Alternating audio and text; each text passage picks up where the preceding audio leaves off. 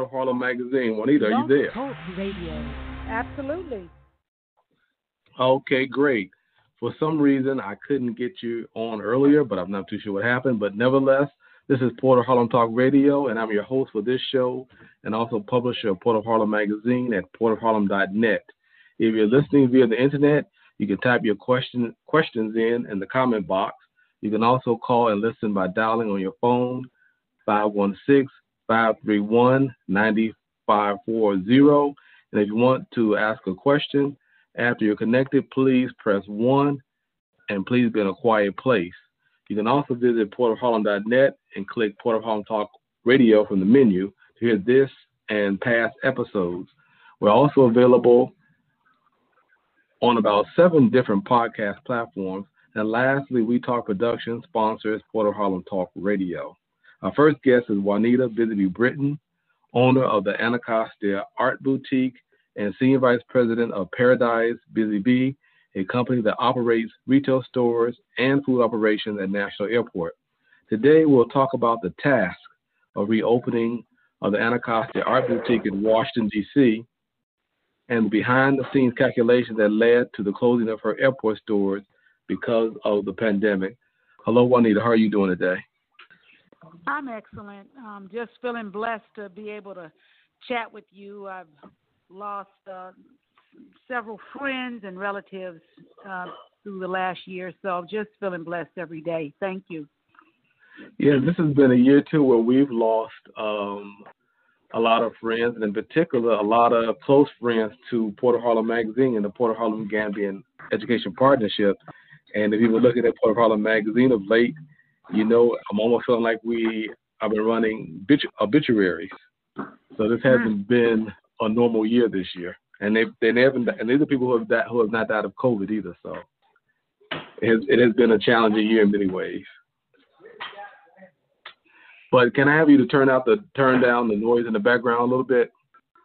Yes, it's down. Okay. Yeah, I can still hear a little bit. Yeah, I still can hear much. Okay, I'm good now. I should be a lot better now. Okay. Well, you know, other people know that you had your first Busy Bee gift show back in 1990. Of course, the 2021 show didn't happen because of the pandemic. Can you walk us through how that made you feel and how you shared the news to all the vendors who have been planning for the event for months, maybe even a year? Yeah, well, you all start at the very end. You're right. People artisans, entrepreneurs, and startup businesses plan them. They plan a year in advance to be a part of the show. I started the show in 1990 after attending a local show in Washington, D.C., and in the same year going to Brixton in London and seeing how the artisans and black businesses get together and promote themselves, and then their family members and community members come and shop. And gosh, I said, what an opportunity this could be if I could pull something off with the artisans and designers and many of the people that I'd actually met around the country to come to Washington and be present at least around, Christmas, the time where it seems that people have a little bit more disposable income.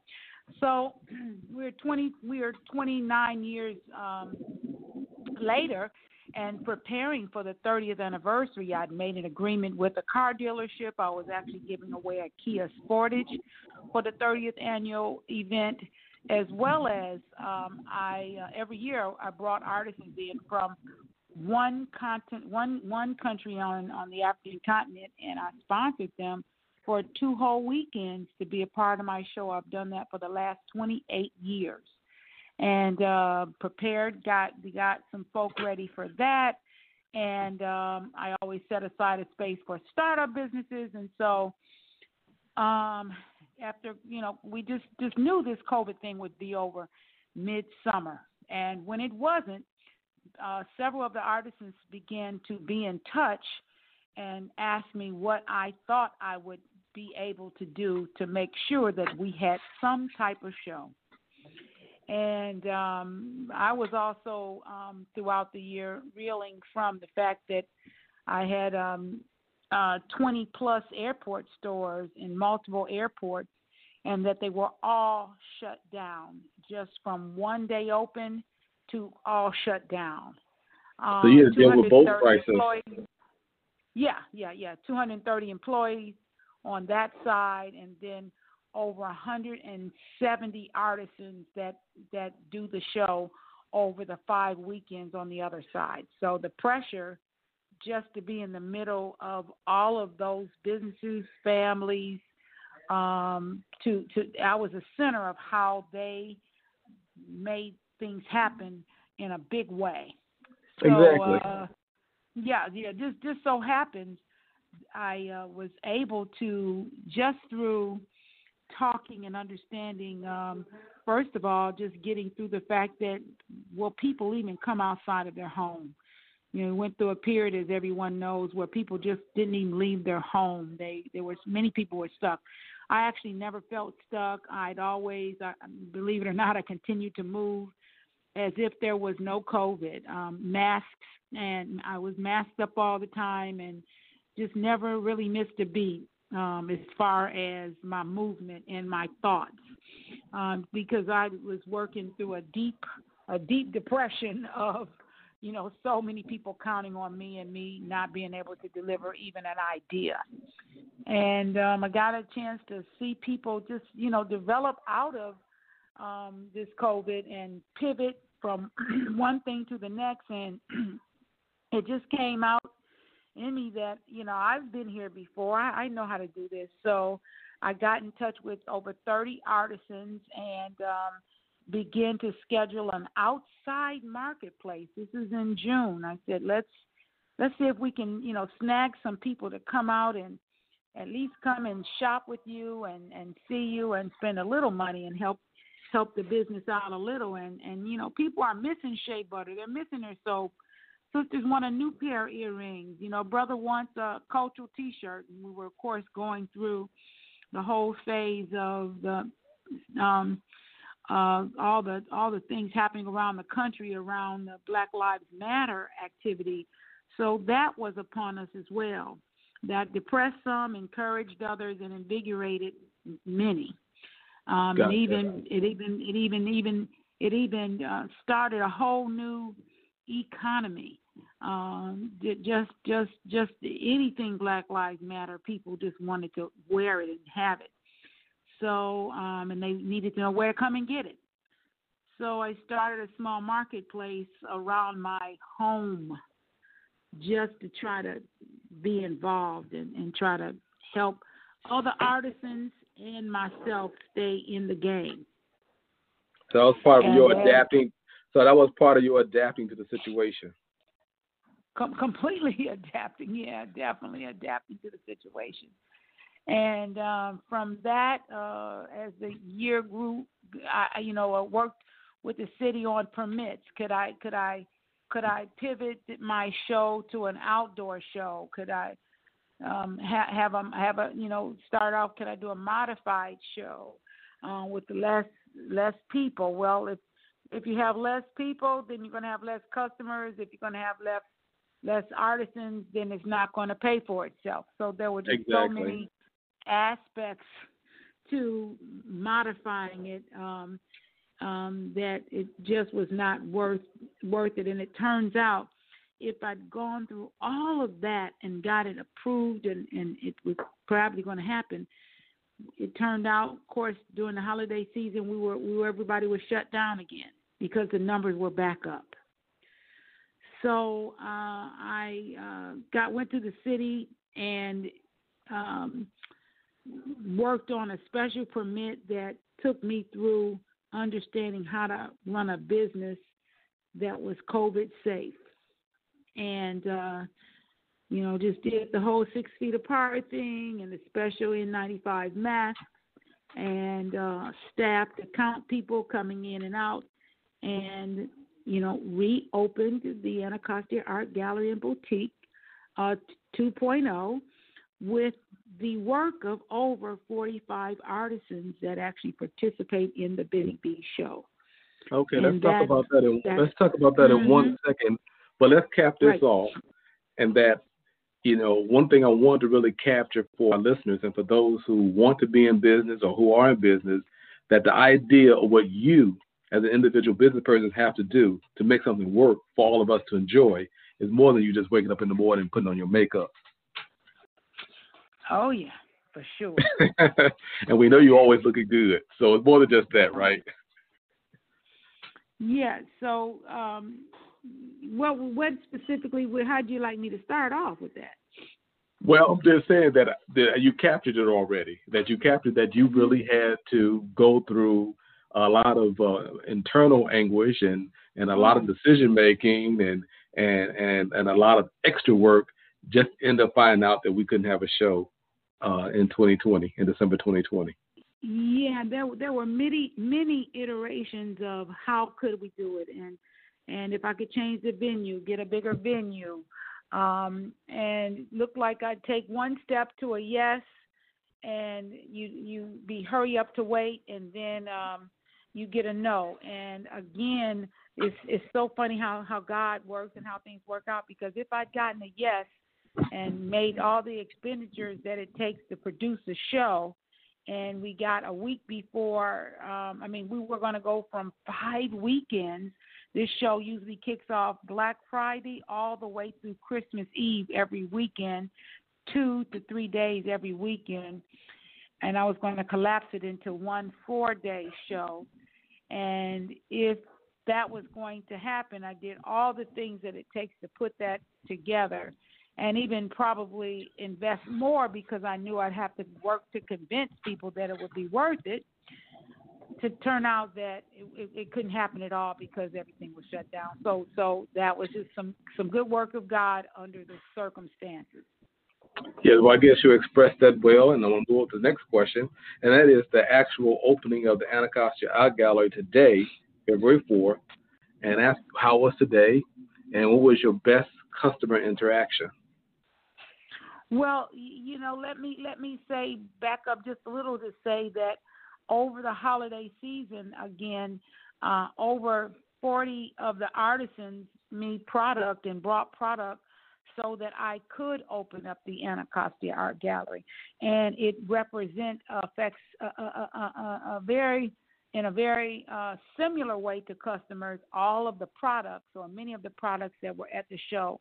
So whereas the artisans were not there, you couldn't walk down these aisles and aisles of artisans and vendors and businesses, but you could come into a 5 to 6 room facility and see all the products. And I just worked hard to deliver some really good customer service like they would have received if they were at the show itself. So that's one great thing. So today we were open right up through New Year's Eve.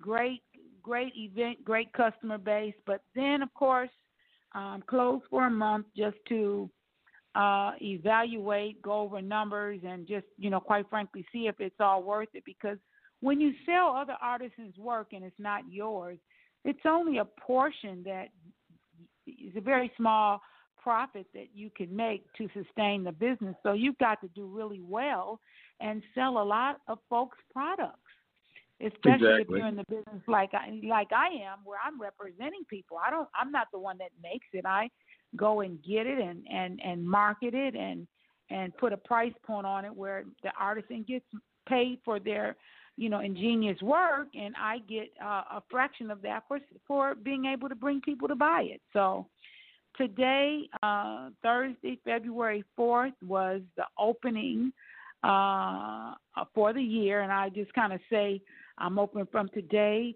through New Year's Eve at the end of the year. Every Thursday. That's how I put it. That's some that's some long thinking, but go ahead. Yeah, well, people are just so not used to me being the person that is on the front line actually selling. So they kind of thought it was a little fun for me and a little thing I was doing. But no, the Anacostia Art Gallery and Boutique is open full time now with with me as the curator and the operator, and I've got some young people from the neighborhood that I'm teaching the skill on customer service and art from art history to Black culture.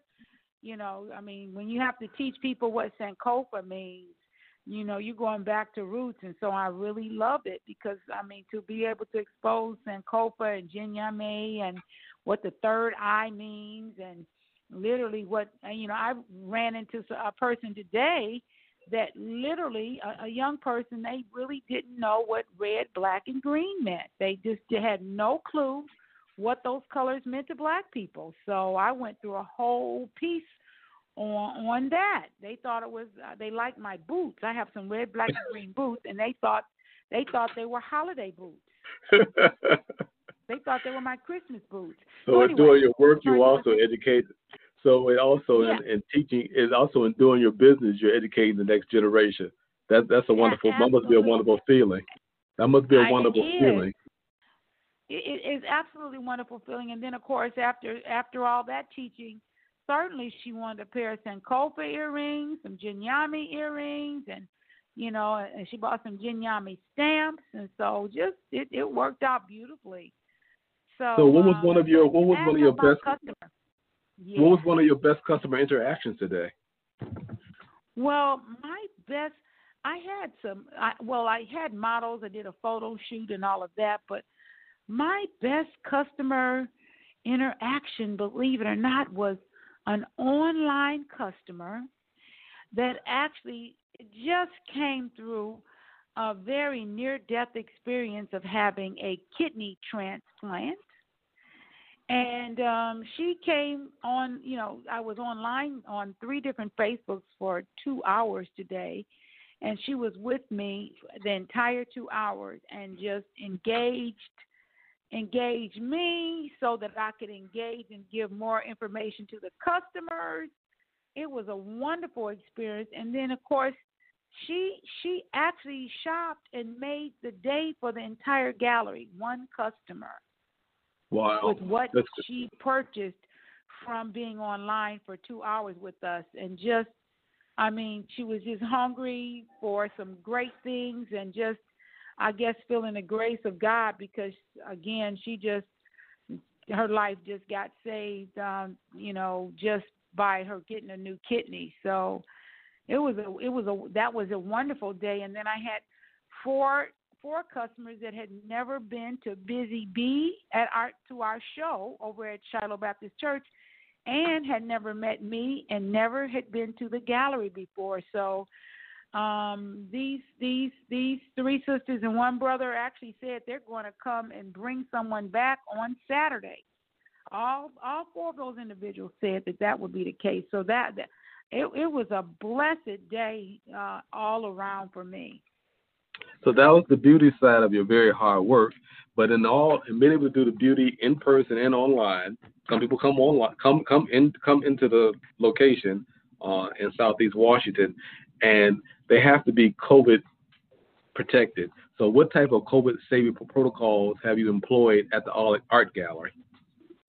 Yes, well, I will say that most of my customer base still today is coming into the gallery.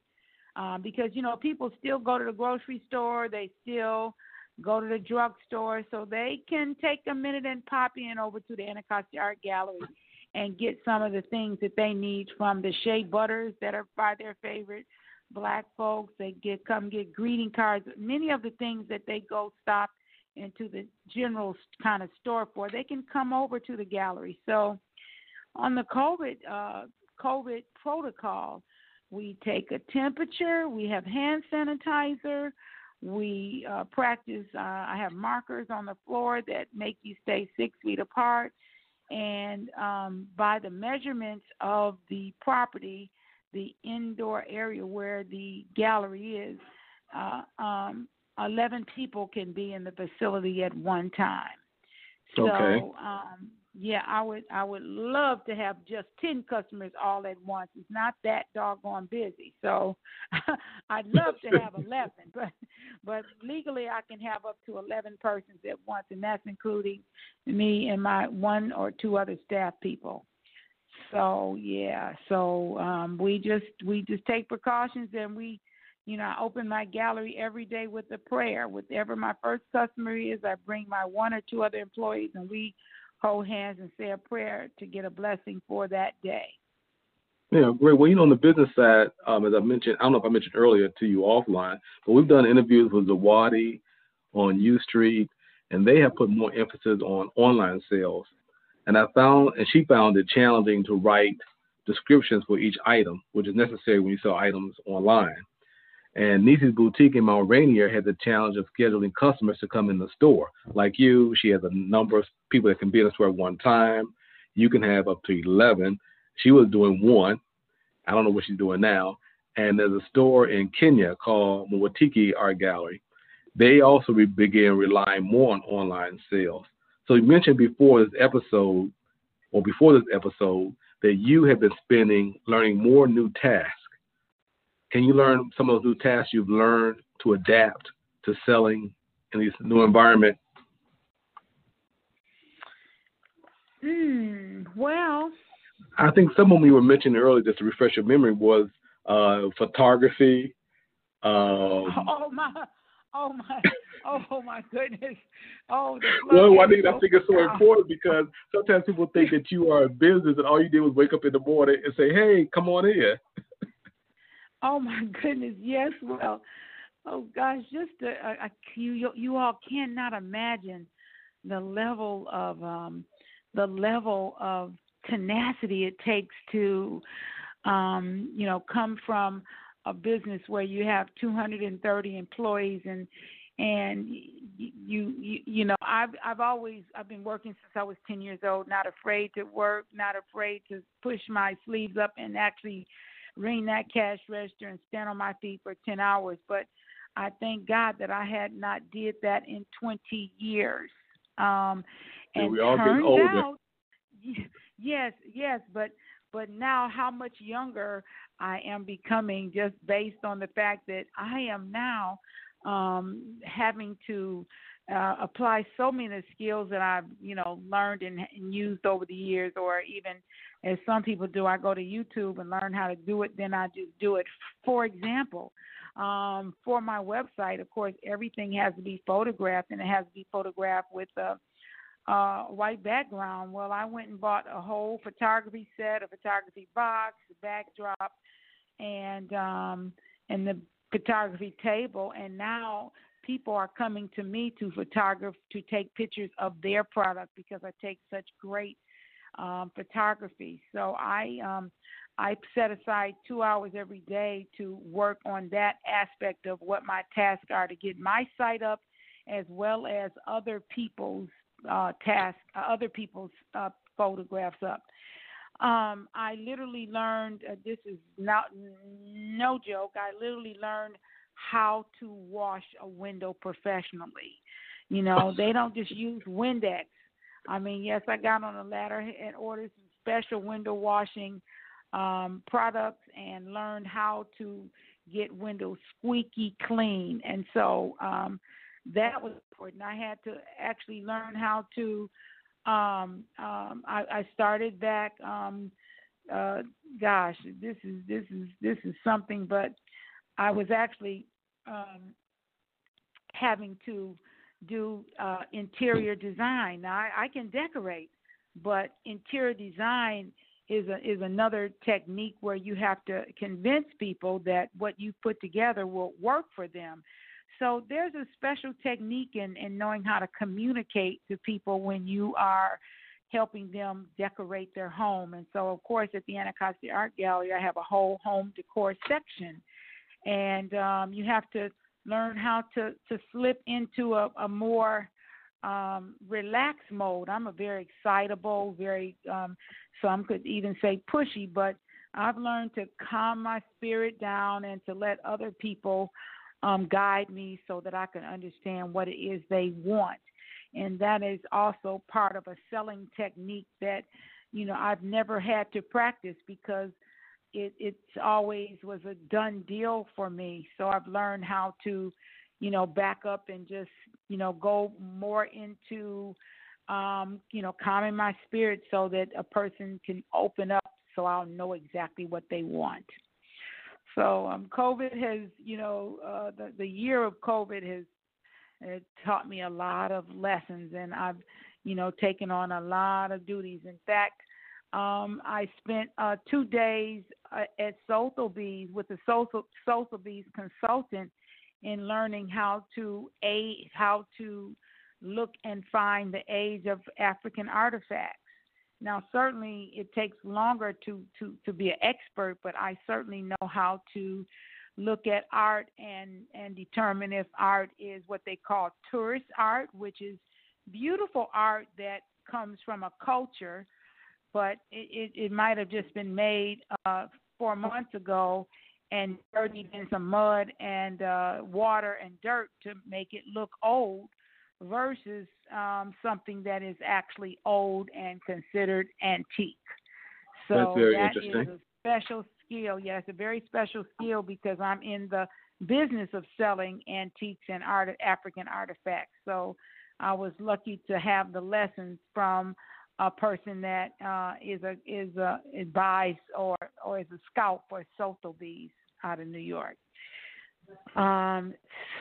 So I just it's so many things that I've just learned to do and have been just naturally started doing it. In fact, I'm actually a real expert. It's interesting you say that I've gotten to be very good at writing the descriptions for products. And, yeah, that's what I was going to ask you about, because that was one of the challenges that Irina Zawadi was telling me. She was saying, she never really thought that it took such an effort just to write something. Like, she had someone else take the pictures for her, so you're taking a picture for yourself, but it takes such an effort to write just each and every description for each and every product. Oh yeah, you got to write it. But I guess I think I have a lot to say about everything, so that was not a problem for me. And I'm gonna reach out to Irene and just tell her I can work it out with her, because I can write. But she's right. You gotta know a little bit about the history, and you gotta be real authentic when you share some information. I mean, you really have to, or you'll be dealing with a lot of returns if you don't know what to say and what it truly is. So she was right that is a task, but certainly not a task that's not attainable. Right. Let's switch a little bit to your stores at the airport. Before the show, also, you mentioned that there was a difference between hub and destination airports. Can you explain the difference and how the difference affects in-airport store traffic? Certainly. So, I have I'll just say, use Dulles, use National as an example. The plethora of my businesses, over 15 stores, from Brooks Brothers to Swarovski, to newsstands, to 2 bars, 15 operations, do very well under normal settings, because DCA Airport, which we call National Airport, hosts tourists that come through town. Tourists first, and then government workers second, and then business people third. And so we thrive on tourism. We've got 12 Smithsonian Institution museums that thousands and thousands and thousands of people come to. We've got, of course, all our monuments, and we just keep. At one point, the Spy Museum, just everybody was coming to that. When they opened up the World War II Memorial, just tons and tons of people came to that and continue to come to that. So there's so many things that people come to Washington to under the guise of tourism. And so Washington is a tourist airport, meaning people come to Washington to become as tourists. They shop on their way out of the airport, and they certainly do most of the shopping going back home and waiting outside their gate, which means that they, tend to shop. The other type of airport, there's several types, but the other type of airport that is juxtaposed to mine is an airport that is what you call a hub airport, where many airlines hub at that particular airport, which means all the connecting flights come through that particular town to go back off to their destination. And so the people that are flying, the way that they've chopped the flights up, there aren't that many airlines go to the hub, and then they farm out that flight from the hub to the destination. They go to the hub so they can have a full plane going to the destination. So people at hub airports get all that middle traffic, and they may be only down 60% at a hub airport, where I'm down 98% at my airport. I mean, 98%. You have a lot less travelers than a hub airport. Oh, that's all the travelers. Yeah, that's all the travel. You're down. If your sales are down 98%, you have no business hardly. It may just be you and your staff buying gum and candy at this point. It just may be that. So yeah, that's the difference between a hub and a destination airport. And so, for example, Fort Lauderdale and Miami, it just so happens that Miami, though, is a hub because so many people go to Miami. They stop in Miami, and then they're on off to South America. So that's what makes that a twofer airport, what they call a twofer. You got tourism on one side, and then, of course, you have all the people that are traveling to South America, and they stop and then they keep it moving. They get on their flight, and they go off to their destination. Mm-hmm. And that affects your business simply because if you are at a hub airport, you probably will still be open. If you're at a destination airport, there's a good chance that you're closed. And that's exactly the case. The good chance and the fact is that my stores are closed. I have a couple of stores that open for a couple of hours a day. Other than that, we're flat out of business and don't know which way we're going. And so, what happened to your employees, and what is the status of the stores in now? Well, all my stores are just the parent companies are understanding exactly what is going down, and so we're just trying to hold on. We're just trying to hold on to see when the country's going to, when people are going to start traveling again and they come back. And so you said they're trying to hold on. Are people trying to foreclose on the stores itself, take the items back, or are they just in a freeze? No, it's a freeze. And the stores that are open not full hours of the day. And so because everybody is in this situation, for example, my Brooks Brothers clothes, I just sent a whole pallet of clothes back because, we're in a new season.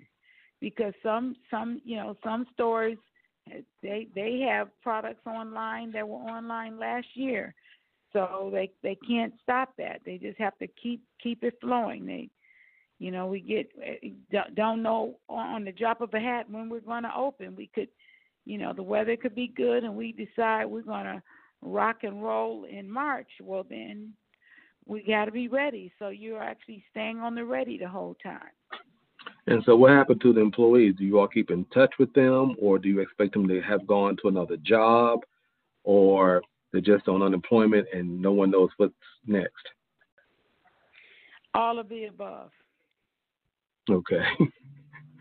I wonder how that would feel being an employee and getting a note from your former employer, and you're out looking for a job. I wonder how that would feel. I can't imagine, but people are just trying their best. Okay. So how do these store closings affect you as an entrepreneur personally? How does it affect you as an entrepreneur? Well, I mean, it completely affects me. I tell everybody I go to bed crying almost every night, and I just wake up whole. I just wake up knowing I got to keep pushing for the next day because it's to the highest denominator is devastating financially to go from being in full business to being completely shut down, and then to being in business where you may be making 2% of what you've made, and to you just can't pack your bags up and say I'm out of here. You have to go through what it takes to get to the other side. You just can't give up. So devastated interpersonally, financially, in every way, and just pivoting to new heights and learning new things so I can make it through, and just looking forward. I don't ever want to get, nothing will be the same as it was pre-COVID. So I'm just excited about what the future has as we pull up out of COVID and apply some of these lessons that I've learned. So so before an entrepreneur, you've been an employee with other people, and you've had your bouts like everybody else of looking for a job and having lost a job or for whatever reason and getting back into another job. So how do you relate those periods of being an employee and being in limbo to being an entrepreneur and being in limbo? Are they similar? Are they different? Yeah, I'd say, let me think. I can't quite, I'm not, they're different. It's different. Things are different. It's different. Okay. And is there any way you can think that it is different, or any way they are the same?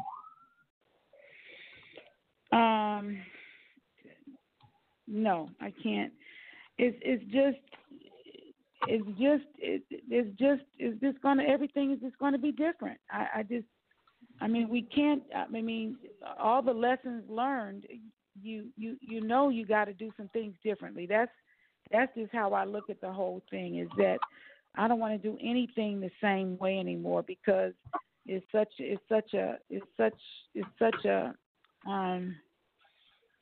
so wrenching. It's like being put through a ringer. No, I mean, is there a difference between you going through uncertainty, being an employer versus being an employee? Like I said, I'm in the same boat as an employee, employer and employee. It's, for me, we all have been. I'm devastated. They're devastated.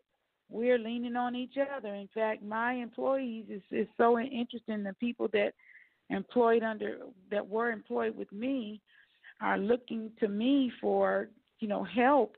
And they just can't imagine that we're in the same boat. And I have had to show them how, I gave away over 90 Thanksgiving baskets just because I knew that maybe I was a little better off. But, at this point, it isn't much different. The only difference is that I'm able to drive the bus because I have to come up with answers, and I've got to come up with what to do next and how to try to make things successful, and maybe how to try to bring some things back in focus. Okay. Well, I appreciate that insight. And the responsibility is on me to do that. And again, I've had, all kinds of team meetings with my management team, with some of the, hourly waged employees, and just, understanding where they are, how they're doing what they're doing, how they're making it through, and just trying to stay as family oriented as a business as I can. Okay. Mm-hmm. So lastly, before we go, how do you expect to increase the minimum wage to $15 by 2026 to affect you? If the minimum wage goes to $15 in 2026? Well, believe it or not, I have a portion of my employees already, because of the competitive nature of trying to hold on to I keep my attrition low, so the pay at my locations is already between $12 and $15. And but starting out, people were coming in at 12. And if you pay anything less than that in my particular business, you're not going to hold on to your employees very long. So what it means for really big businesses is that they have to, give up some of that $1 billion profit to make it, because, these companies, you hear about companies, they only made, $100 million versus, $125 million last year. Well, my God. And, they got, employees that are making, $10 and $12 an hour. That's awful. Yeah, but how about small companies though? But the big issue often has been smaller companies saying that they're going to have a harder time than, say, the larger companies. So have your company have already made adjustments or planning to make adjustments to meet what could be the law in 2026? Well, what it is everybody adjusts to that. So out at the airport, we had already agreed to a living wage increase. We were at 15 before it became a law. We were already moving toward that. And so what we do is they may charge a little less rent and we may make a little less profit, but people have got to have a living wage. So everybody has to adjust. And for a small business, hey, just like I told you, I have to pull my sleeves up. Maybe it's going to be some business owners working a little harder or making less profit. That's the only way I can. That's the only way I can look at it, because the people who are working, they gotta have a living wage. I can't. I mean, we can't. A lot of people say, well, a lot of people didn't go to college and they should have prepared themselves. But no, people are not supposed to work 40-hour weeks and can't have a living wage. It's not humane. Yeah, one of our interviewers in the restaurant industry, he was saying that what he'll end up doing is having one employee do two of the jobs, for instance, or that they're also automating, so they will end up not hiring another person. How about it? There you go. That's one of the ways that's where it's going anyway. I mean, a lot of the things are going that way anyway. So people and businesses need to retool themselves all the way around.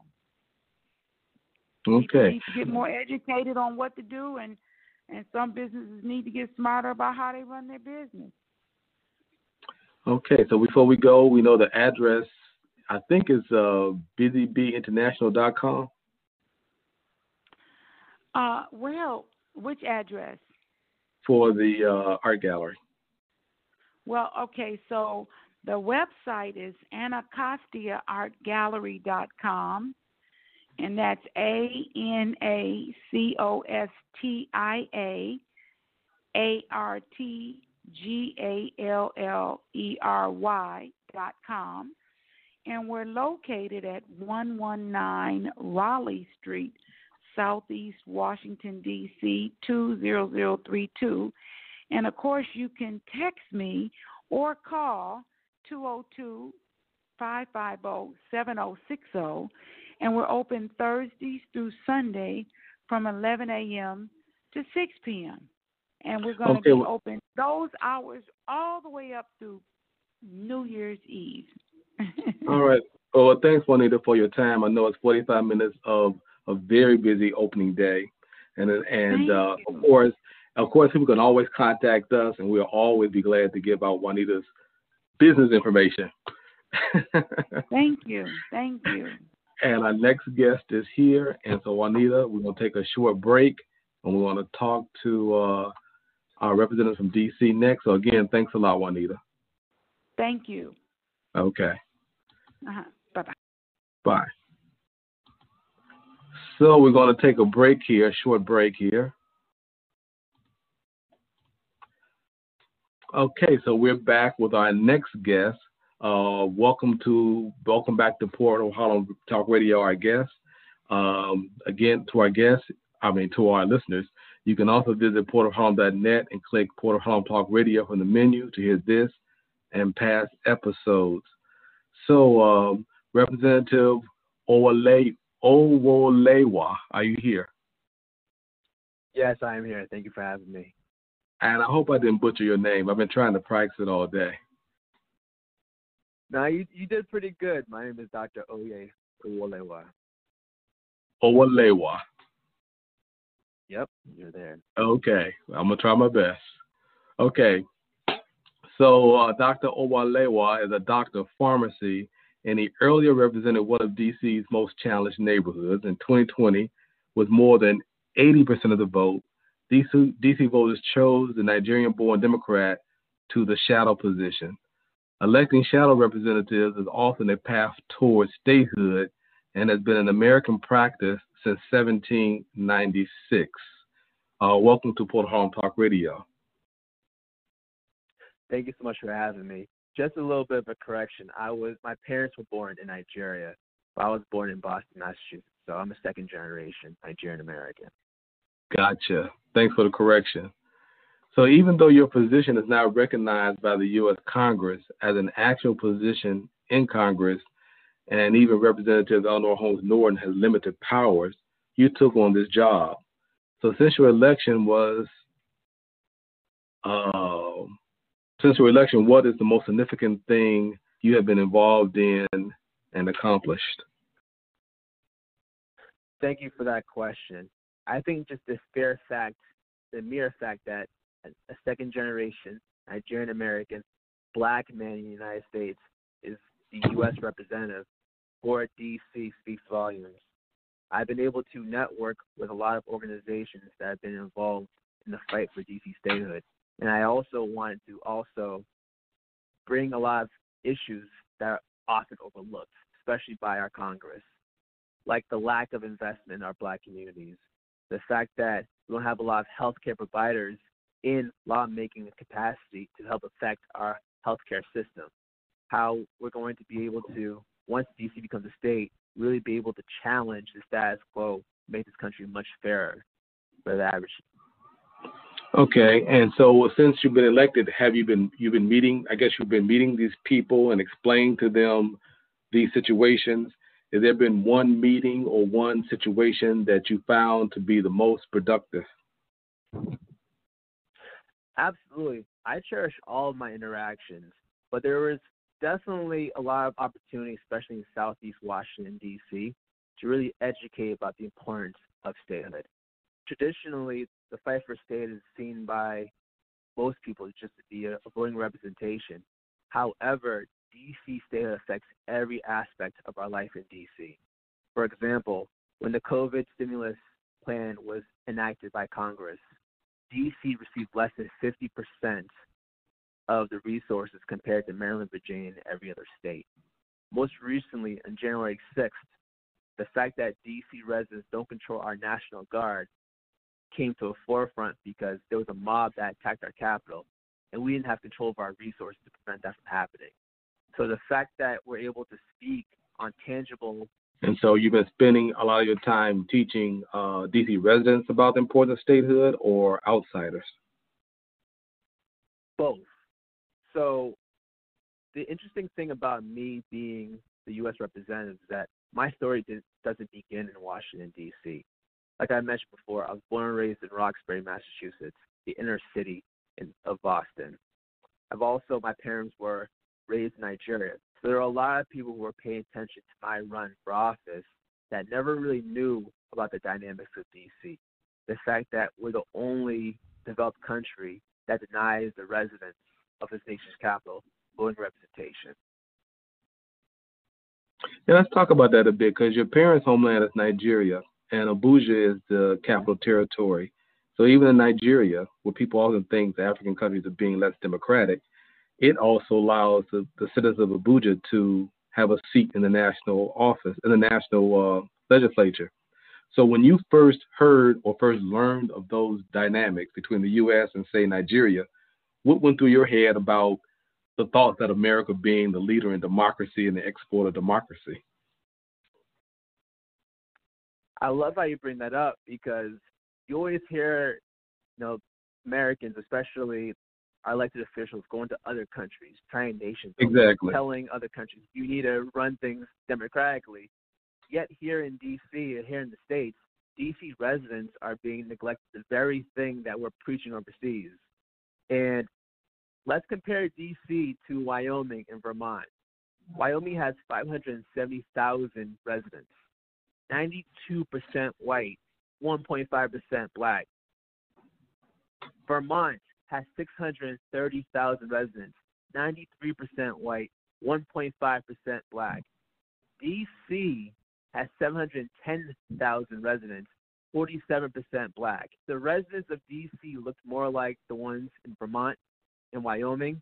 I don't think we're in this situation today. I do personally believe that this is a black issue. I do feel like this is not just a localized issue. I think this is about civil rights, it's about equality, and people outside of D.C., people outside of this country need to recognize what's going on over here in the nation's capital.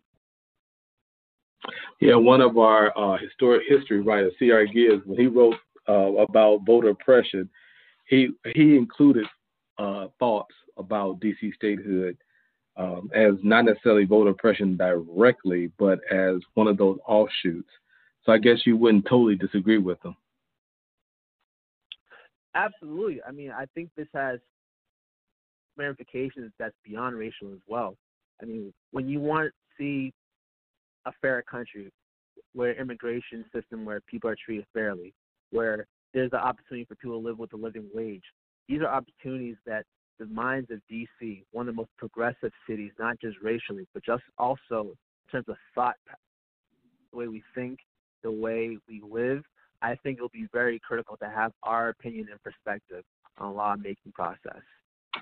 Okay, I think I saw on your website that you're raising $5,000. Is that correct? Yes, so the fact that this is an unseated position, we are also an unpaid position. So I'm still currently practicing as a healthcare provider, pharmacist, but I also have a team that's carrying out my 100-day plan, which is engaging D.C. residents as well as people outside of D.C. to really be impacted by what's going on here in the nation capital. So any funding that comes to me goes straight to my team so we can carry out our mission. Okay, and I believe that if they go to your website, that's where they can donate. If that's correct, we already have your website already linked to this broadcast and to the page. But is the donation link or the donation button on that page? Absolutely. My website is Rep Dr. Oye, so REPDROYE.com. And that's the same handle for social media as well, so Instagram as well. But yeah, you can find all the information to follow me or donate or contribute to this, to my 100-day plan and mission. And I guess to explain to our listeners who are outside of D.C. That generally the shadow position isn't recognized by the U.S. Congress as being a seat, so you don't have a vote, but it's a thing that states have been doing since territories have been doing since 1796 as they tried to become a state. So this is part of the effort for D.C. to become a state, and part of your job is to advocate for D.C. to become a state. So, and right now you're saying that you're talking to district residents and people outside of D.C. About these issues, and the $5,000 is to help you fund your efforts. So what is one of the big efforts that's coming up to teach insiders or outsiders about the reasons why D.C. should become the 51st state? Absolutely, and thank you for that question. And our goal is beyond 5,000. And it's not just the money. It's also the attention that people are paying to our fight for D.C. statehood. And on top of that, we are also talking about other things besides statehood, because once D.C. becomes a state, there are so many things we have to work on. We have to work on the reinvestment in Black communities. There are a lot of companies created by returning citizens, by Black women that are not getting the funding they deserve from the local government. I'm trying to find ways to empower Black banks and hopefully in the future international banks to really invest in the Black community. I don't believe that gentrification is unavoidable. I believe when we do grassroots efforts, we can really improve the community. When we address recreation centers and local banks and not believe that every problem is solved by over-policing, I think we'll really, truly impact the community organically. I also want to fight for single-payer health care. As a healthcare provider myself, I've seen the difference between people who have resources to take care of themselves and those who don't have enough money and resources to see their doctor regularly. And that really affects our healthcare outcomes and the cost of healthcare. I believe it's human right. But back to your question directly about, sorry, go ahead. Go ahead. Sorry about that. Yeah. What's one of the next big projects you have come up to educate people inside or outside about DC statehood? Absolutely. So I want to talk about financial literacy in the Black community. And in terms of DC statehood, I'm wanting to just have a lot of interviews outside of DC, make sure people understand our fight, what's going on here in DC. I'm also going to reach out to other elected officials so they understand that people in their district are paying attention to the fight for DC statehood. Ensure that lawmakers outside of DC who actually have the impact to vote us to become the next state understand that there's an appetite throughout this country. I want to work closely with progressive organizations so we can really push our message farther than it's ever been before. Okay. And how do you want to work with them? Is it conversations? Is it panel discussions? Is it a conference? All of the above. I want to be able to reach everybody in different ways. Although we're in COVID situation right now and most people are in technology, there are a lot of folks who don't get their information that way. So some people may want to see me on TV, some people may want to see me in the streets, and I'll be in both places. Okay. We only got 3 minutes left, and one of the subjects that we could talk about for just a few seconds as you brought it up, and that is the issue of health disparities and COVID. And as a pharmacist, you've probably seen firsthand that one of the issues in D.C. in particular, too, I should say in particular, too, in D.C. and in the nation, is that Black people tend not to rush to get the COVID vaccination. And even in Southeast D.C., there have been efforts by the D.C. government to make sure that the vaccine is available, and yet there have been non-Blacks crowding the lines to make sure that they're there when the pharmacy closes and there's extra vaccines that have to be given out, and they're there to get them. So how has that affected your thought process? It has affected it greatly. Go ahead. There's a lot of, especially in the Black community, there's a lot of mistrust over vaccines. We've had a rough history with science being not so good to minority communities. I think the best way to overcome some of those barriers is education. Being a healthcare provider and elected official, I'm planning on having a panel to talk about the science. A lot of elected officials say, believe the science, trust the science, but it's not readily available. And Facebook and Instagram isn't viewed information. So what I really want to do is use my perspective as both as a Black man living in Southeast DC, being a pharmacist and elected official, to bring forth other professionals in the healthcare industry to really showcase the information so people can make the best decision. Okay. I want to thank you so much for your time, and we look more for the outputs of your efforts, and we hope that we're on your press mailings. And if anyone has any other questions for him or wants to reach him, if you can't find his website, you can always come to our website, and we'll be happy to either personally write to you who he is, or you can look on the website and you have connections to him. So again, thank you so much, Representative Owalewa, and we wish wish you the best of luck in everything that happens in the next 2 years. I think it'll run again in 2 years. Absolutely. Thanks again for everything. For more information, please look me up at repdroye.com and social media, Instagram, repdroye. Thank you, Dr. Oye. Dr. Oye, thank you so much for your time. All right, take care. All right, Port of Harlem Radio ends today. And again, visit us at portofharlem.net. And if you're on Facebook, please like us. And you also can follow us on Instagram. That's portofharlem.net. Thank you very much.